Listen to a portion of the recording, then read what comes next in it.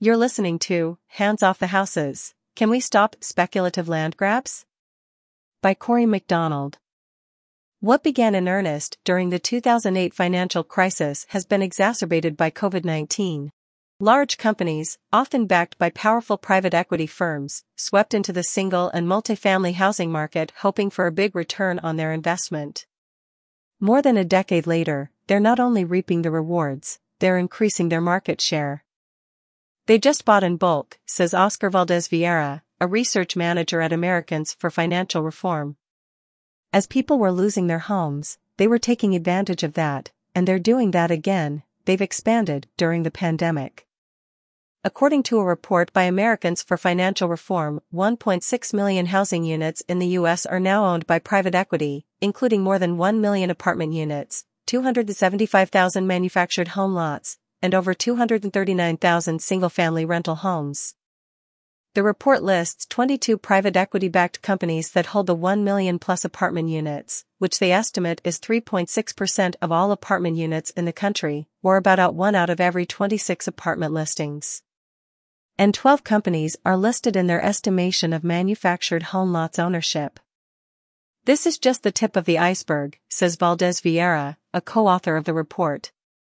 There are only 4 or 5 private equity companies that are publicly listed that we have access to disclosures for. The rest of our findings are based on Facebook data, corporate websites, and some news reports. Because of private equity's deliberate opacity, these numbers most likely understate private equity ownership, the report says. There are a few publicly traded private equity companies, Blackstone, Carlyle, Apollo, KKR, that are subject to SEC rules and regulations including periodic disclosure requirements. By and large, the private equity industry thrives by exploiting exemptions and loopholes in securities law and fostered by decades of deregulation in private markets, the report reads. Tenants are now less likely than they were before 2008 to have mom-and-pop landlords and are more likely to be dealing with institutional investors, like Blackstone Incorporated, the Carlyle Group, or KKR as landlords. Along with frequent rent hikes, these tenants often see fees pile up, property administration fees, late fees, various service fees, etc., and their buildings begin to fall apart. First-time homebuyers cannot compete. With the supply of housing in the country severely constrained, these companies hold a considerable advantage over low- and middle-income homebuyers, who may only be able to finance through Federal Housing Administration, Department of Veterans Affairs, or U.S. Department of Agriculture mortgages, which take longer to process than a cash offer. But efforts are underway to level out the playing field, both in terms of acquisitions and operations, from local, state, and federal governments, and even tenants and homeowners themselves. Making it easier to compete. Many of the policy solution discussions on the acquisition side center around trying to reduce the advantage corporate purchasers have by giving other purchasers extra time to come up with the money or assistance in doing so. Finance mechanisms work to get loans and cash into the hands of qualified low- and middle-income buyers, while first look or first right to purchase policies give tenants, nonprofits, or community organizations a window of time when investors are not competing with them. In California, where the housing market crunch is particularly pronounced, legislation of both types is making its way onto the books. 2 laws specifically address auction sales of distressed properties, or properties that are risk of or have gone through foreclosure. California Senate Bill 1079, which was signed into law in September 2020, modifies the foreclosure auction process to give owner-occupants, tenants, local governments, and housing nonprofits the first right to purchase after a foreclosure sale. Another bill, the Foreclosure Intervention Housing Preservation Program, or FIHPP, provides funding in the form of loans or grants for nonprofits, community land trusts, and other eligible buyers to purchase properties available through SB 1079, as well as properties that are delinquent on their mortgage and have gone through a short sale. It's almost impossible for an owner-occupant to buy a property at a foreclosure sale. You can't use a mortgage, says David Sanchez, the Director of Research and Development at the National Community Stabilization Trust. In California, where houses cost a lot of money, people can't come up with $800,000. So, auctions, I think correctly, are seen by California as a consumer-unfriendly way or an owner-occupant unfriendly way of selling a home. Both FIHPP and SB 1079, Sanchez says, will definitely help level the playing field for buyers at these auction sales.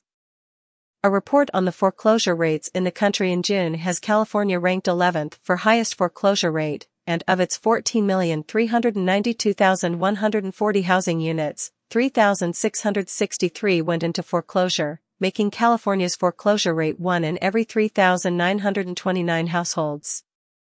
The FIHPP process is still being worked out by California's Department of Housing and Community Development. The National Community Stabilization Trust runs a platform specifically designed to provide certain purchasers, usually nonprofits, first looks at foreclosed properties. As Freddie Mac's nonprofit partner, the National Community Stabilization Trust facilitates foreclosure sales in more than 20 markets across the country. As part of the Biden housing supply plan, 50% of mortgage notes secured by vacant HUD-held properties were sold to nonprofit organizations in a recent sale, rather than to investors. This compares to just 10% in a typical sale, the administration said in a release. The Federal Housing Administration, Fannie Mae, and Freddie Mac recently extended to 30 days the period during which bank-owned properties are made available only to owner-occupants and nonprofit organizations. Large investors are only permitted to submit bids after that period. FHA also announced that a program that allows holders of defaulted FHA mortgages to sell them directly to new owners rather than conveying them to HUD now must include a period of 30 days in which buyers can only be owner-occupants, HUD-approved nonprofits, or governmental entities. Ohio State Senator Bill Blessing in May introduced a bill that would give individual homebuyers first dibs on foreclosed homes. Under the bill, if an investor were to win a foreclosed home at auction, a 45-day freeze would be triggered on the sale and would jumpstart a tiered system of potential buyers being given the opportunity to match the bid, beginning with the people who are renting the home, and then individual buyers and nonprofits. Unlike during the Great Recession, however, foreclosed properties aren't a large proportion of homes for sale in the country. In recognition of that fact, organizations including Housing California, the California Housing Partnership, and Enterprise Community Partners are pushing California Governor Gavin Newsom to allocate $500 million toward the Community Anti-Displacement and Preservation Program, which would allocate state funds to recipients like community land trusts, local housing agencies, and housing departments of local governments to proactively buy properties and protect them as affordable housing. We estimate the $500 million would preserve 4,500 units throughout the state, says Jack Avery, a policy associate at Housing California. We see this as really kind of step one to addressing the problem. Other programs aim to extend the kind of work NCST does beyond foreclosed properties to create first purchase opportunities to jurisdictions and designated nonprofits. Tenant and Community Opportunity to Purchase Acts, TOPA and COPA, respectively, have increased in popularity in city halls and state legislative houses. These laws allow tenants, local public agencies, and mission-driven nonprofits the first opportunity to purchase rental housing properties when owners put those properties up for sale and give them the right to match any offer on those properties made by a third party. California's Assembly Bill 2710, which was introduced by Assemblymember Ash Kolra, and New York Senate Bill S. 3157 would establish a statewide TOPA Act. Boston and Somerville, Massachusetts, meanwhile, are trying to get versions of TOPA passed through local home rule petitions. Sofia Lopez, the deputy campaign director on housing for the Action Center on Race and the Economy, testified in October 2021 before the Senate Committee on Banking, Housing, and Urban Affairs. Lopez called these initiatives really promising and the exact approach we should pursue. Avery, of Housing California, says, the way that we think of the Community Anti-Displacement and Preservation Program and TOPA/COPA are like sort of two cuts from opposite directions. The Community Anti-Displacement and Preservation Program puts money in people's hands. And then the TOPA/COPA gives both tenants of rental family homes and nonprofit entities the first opportunity to purchase. It's two ways to try and level the playing field. Community Development Financial Institutions, or CDFIs, could be one player that helps tilt the balance back toward homeowners. That's a big part of the solution to this problem, to create a non-profit-led delivery system of organizations that can work with families, says Kristen Siglin, Vice President for Policy and Partnerships at National Community Stabilization Trust. Homestead CS, a non-profit, HUD-certified housing counseling agency and CDFI in Indiana, for example, is building a program that would assist first-time buyers. The CDFI would purchase a home with cash and allow a buyer to live in the house while they completed the mortgage process. One obvious solution is for the federal government to build more housing itself and keep that housing out of the hands of financial firms from the beginning. Governments could also step in and purchase existing properties as well. In December 2021, the Port of Greater Cincinnati Development Authority agreed to pay $14.5 million for 195 properties throughout the county, operating them as rentals with the intention of upgrading and selling them as homes at as low a price as we can, the Port Authority's Chief Executive Officer, Laura Brunner, told the Wall Street Journal. Tax policy. Some jurisdictions are using the tax system to rein in large real estate companies. Efforts are underway in San Francisco to get a proposed vacancy tax on the ballot, which would tax property owners who leave their units vacant for more than 6 months, potentially generating tens of millions annually for affordable housing and encourage some owners to rent out their empty units, according to the San Francisco Examiner. Oakland and Vancouver, British Columbia, have passed similar tax proposals. Another bill, the California Housing Speculation Act, introduced last spring by California Assemblymember Chris Ward, would tack an additional income tax on profit gained from any property sales that occur within 3 years of the previous sale to curb investors from flipping properties. If somebody's trying to go in there, fix up a fixer-upper, and then sell it for record profits, that is distorting the market because somebody else could have gone in there, done the same, and kept the home, Ward told television station CBS 8. A flip taxes was proposed several years ago in New York City as well, but it didn't pass. Los Angeles, meanwhile, passed a resolution in November 2021 sponsored by Council President Nuri Martinez to instruct their chief legislative analyst and the city attorney to report on recommended strategies that LA could use to prevent companies from engaging in speculative practices around affordable single-family housing. Their findings have yet to be reported. On a bigger scale, some people are suggesting that moderating speculative activity in housing will require changing the unusually favorable tax treatment of real estate at the federal level that makes, for example, REITs so appealing, as well as reinstating Depression-era controls on mixing banking with other forms of speculative investment. Private actors. Homeowners associations in North Carolina are setting their own rules to curb private equity's market power. The Potters Glen Homeowners Association in Charlotte created a rule in 2019 requiring that new homebuyers wait 2 years before renting their homes out, according to reporting from the Washington Post. Since the board adopted the rule in 2019, property records show the pace of investor purchases has dropped by more than half. Similarly, the Homeowner Association in the Whitehall Village neighborhood in Walkertown, North Carolina, is working to require that new buyers live in a home or leave it vacant for 6 months before renting it out, according to the Wall Street Journal. Tenant protections. Stronger tenant protections would be a significant move toward reducing the power of big landlords, many sources said. States and localities have the power to set these things, including whether tenants have access to counsel in housing court, if there are limits on raising the rent, when and about what landlord must notify tenants, and for what reasons landlords can evict. Corporate landlords and institutional investors are far likelier than other owners to evict tenants, according to a study by the Federal Reserve Bank of Atlanta. Another study in Atlanta showed these landlords more often use threats of eviction as a routine business practice. And a 2019 study out of Milwaukee found that maintenance suffered when units passed from individual ownership into the control of limited liability companies, according to reporting from The Atlantic.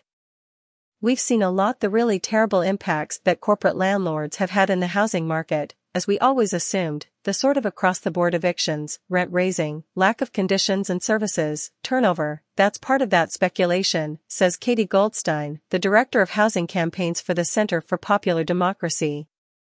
What we really see as the way forward, to actually reduce speculation is first around tenant protections. There's a real need for there to be universal just cause for eviction and rent controls that make it less profitable for owners to be able to buy up a lot of housing with the idea of trying to turn over and raise rents as quickly as possible in order to make a profit, she says. States could enable, pass, or strengthen rent control laws. They could create local renter registry laws, and they could establish just cause eviction laws, like what New York State's Assembly Bill of 5573 does. Municipalities could also, says Caroline Nagy of Americans for Financial Reform, limit access to both housing court and zoning variances for landlords with serious code violations or a documented history of tenant harassment. The California Tenant Protection Act of 2019 both provides for just cause evictions and limits rent increases to no more than 5% of the local consumer price index. Single-family homes are exempt, but only if they are not owned by a real estate trust, corporation, or an LLC with at least one corporate member, another attempt to rein in institutional owners. Implementation and enforcement of existing rules also matters, says Jenny Schutz, a senior fellow at Brookings Metro and the author of Fixer Upper, How to Repair America's Broken Housing Systems, who notes that building codes and tenant-landlord laws are sometimes not uniformly enforced. Lots of places just haven't put enough resources towards actually providing decent quality, renter experience and renter service, she says. Transparency. One obstacle to holding financial firms accountable is a lack of transparency for tenants, municipalities, and organizations researching the issue about who owns the country's housing stock. In New York, tenants living in properties owned by Greenberg Partners say the company has been pushing residents out of their homes through lease expiration notices. These residents, through their own work, discovered that the company had recently purchased more than 50 apartment buildings with the exact total obscured by the opaque ownership structures of some of the LLCs used to purchase the properties, according to a report by Mother Jones. Landlords will often own multiple properties through LLCs that aren't easy to tie back to the same parent entity, and this has been a perennial problem, that cities don't, in fact, know who their landlords are. And they don't know if you own 10 different properties under 10 different LLC names, they can't connect this and say you're a big landlord in the city, Schutz says. Laws like California's Assembly Bill AB 1199, or New York Senate Bill S.8439 would shine a light on corporate ownership and force the collection of ownership information from limited liability companies and make it accessible to the public in a searchable database. This would not only make tracking the data on private equity ownership much easier, but would also give tenants more power to hold their landlords accountable. There's such a web of LLCs, and they don't actually tell you who really owns that LLC. You can't even document how big the problem really is, says Sarah Michaelbust, research director with Bargaining for the Common Good. These bills are forcing the folks that are filing the documents with the government to be clear about who actually owns the property, because people don't really know. In the end, of course, it will likely take a combined effort, at a large scale, to turn the tide of housing being gobbled up by large companies, but attention to the many possible ways to do so is only likely to grow. This article is part of Homes or Cash Cows, and Under the Lens series. Help keep us strong by becoming a Shelterforce supporter today.